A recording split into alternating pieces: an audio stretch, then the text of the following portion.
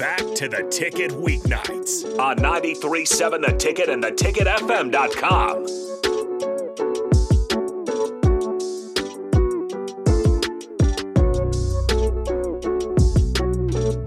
All right, welcome back into the Don't Punt Hour with DeMornay Pearson. We spent a lot of the last segment talking about the Michigan. They're under investigation for some scouting. And y'all are really mad about that one. My phone is blowing up now. Well, if you're mad about it, you can dive in tomorrow and listen to it some more. Because we'll have, sounds like we'll have DP in studio for that one. He's a coach. I want to, That's hear a good one. I want to hear his perspective of things and everything like that, and how I see it, how I'm looking at it. Like I said, again, I don't have all the information on exactly what happened or what's not supposed to and everything like that. So we'll get into it. Since we're on the controversial subjects, was Iowa, was that a fair catch? Did you catch that play? Yeah, I can. I'm not going to speak I shouldn't say Iowa. fair catch. Invalid hand signal. Invalid fair catch signal. I believe was the actual penalty. I hate Iowa, and I hate to say this, but that what I've been told for countless of years on the college level and the pro level, necessarily any gesture, above your shoulder and head would call off. The NCAA rule's got to be above the head for a fair catch, but that wasn't the. Let me get the actual flag they called. Go ahead.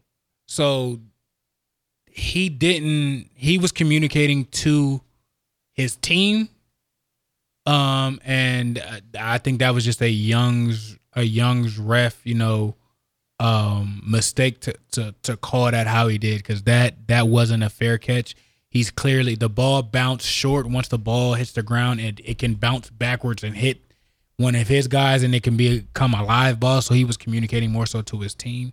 I think that was the wrong call, and I hate to say that, but and I don't know if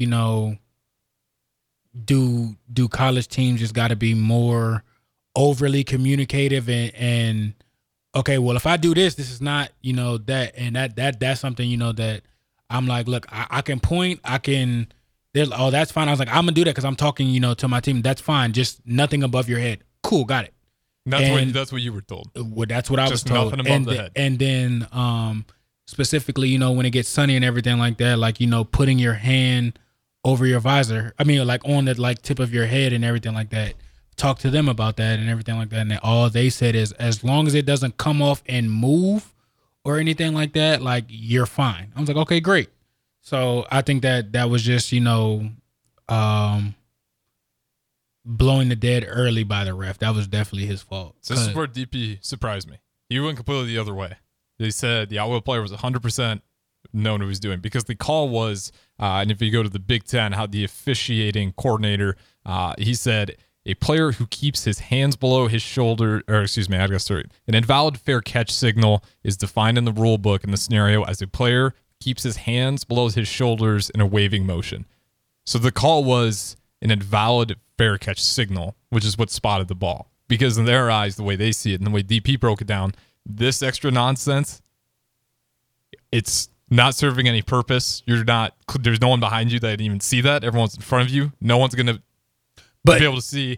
But they are, because they're running at you. So if you have a command and you're speaking to them, you got Poison Peter, get away and everything like that. You might hear something and look for a split second, and you see him here or like that. This is where I get this, but I think this is where the rep, because his hands were kind of not above the helmet. It didn't look like it didn't look like a fair catch to me. It possibly, how you kind of start to run and you like lose your balance a little bit, or like you stumble and kind of like try and catch yourself, potentially that, but it was still below the shoulder. Like I still think it was the wrong call completely, but it was Iowa, so I don't care.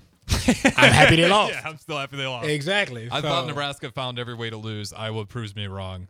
There's a way right there. Thank the Lord. Yeah, and we're 4-3 right now, and we got Purdue up ahead. Maybe we'll dive into that tomorrow, as well as the Michigan investigation that's still going on. We'll have DP hop in on that one. But up next, we have Walk On Weekly with Sam Hoiberg, Jeff Grace III. Don't go anywhere.